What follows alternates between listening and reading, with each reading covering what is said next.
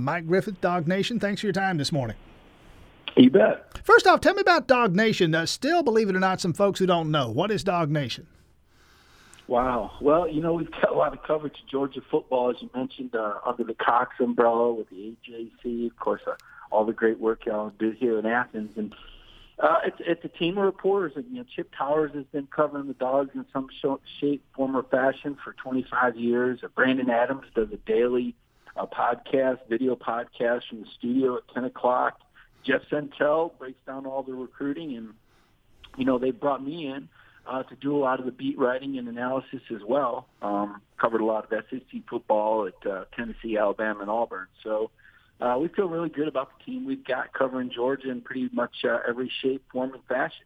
You feel pretty good about the team Kirby Smart has? Well, I certainly think they're worthy of the number 3 ranking. I thought Georgia was the best team in college football last year. Of course, we know the best team doesn't always win. We've seen that happen in college basketball, and now football's turned into a tournament sport. Georgia was the best team in the SEC. They proved that. They won the league. They made it to the championship game. I guess we'll always wonder if Alabama should have even been in the playoff, not having won their own league. But that's what happened, and Alabama was able to stage a great comeback in the second half, and that's how close Georgia got to winning a national title. And Kirby Smart and his team are intent on finishing the job this year. All right, Mike Griffith, AJC's Dog Nation. This game Saturday, Austin Peay. I've been watching a lot of, and you probably have too, watching some NFL preseason. I'm watching the Falcons over the weekend. I want to see my starters get out there and perform at a certain level. Mainly, I want to see them get off the field and not hurt. I'm kind of thinking, if I'm a Bulldog fan, I kind of want the same thing on Saturday. At some point, I want to see the starters out of there, and I know the game situation will dictate this, but this is essentially a preseason game, is it not?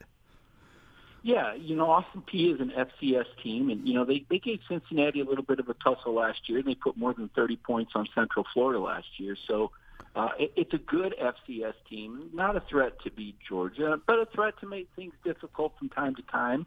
And, there is kind of a happy go-between there because, yeah, you want to get your starters out, but, you also need to be ready to play at South Carolina next week. And, let's say you don't execute at South Carolina, then maybe everybody says, wow, maybe you should have left Jake Fromm in there for another quarter so he could get that timing down with his receivers, because there's really nothing that can simulate game speed. Try as they might with scrimmage situations and drills, the coaches really can't replicate what happens on Saturdays.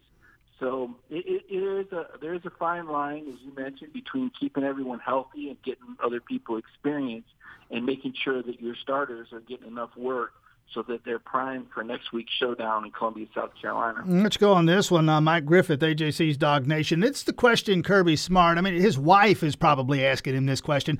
What do we think is going to happen at quarterback? We think Fromm is going to start right, but the question then becomes, how much do we see Fields, and what do we see? Is he running the same sets? Is there some specific package for him? What, if anything, do we know about this? Yeah, Kirby said, I did a story on that. Kirby actually said that right now they're running the same offense. He said as far as the quarterback situation goes, it's going to be fluid. It'll be a feel kind of thing. And, Jake Fromm is the guy. The guy led the team to the national championship game and won an SEC title. Justin Fields is obviously very talented. But, to your point about keeping everybody healthy, Georgia only has 2 quarterbacks on scholarship. And what if you throw Fields out there in garbage time and he hurts his knee? Now you don't got a backup quarterback.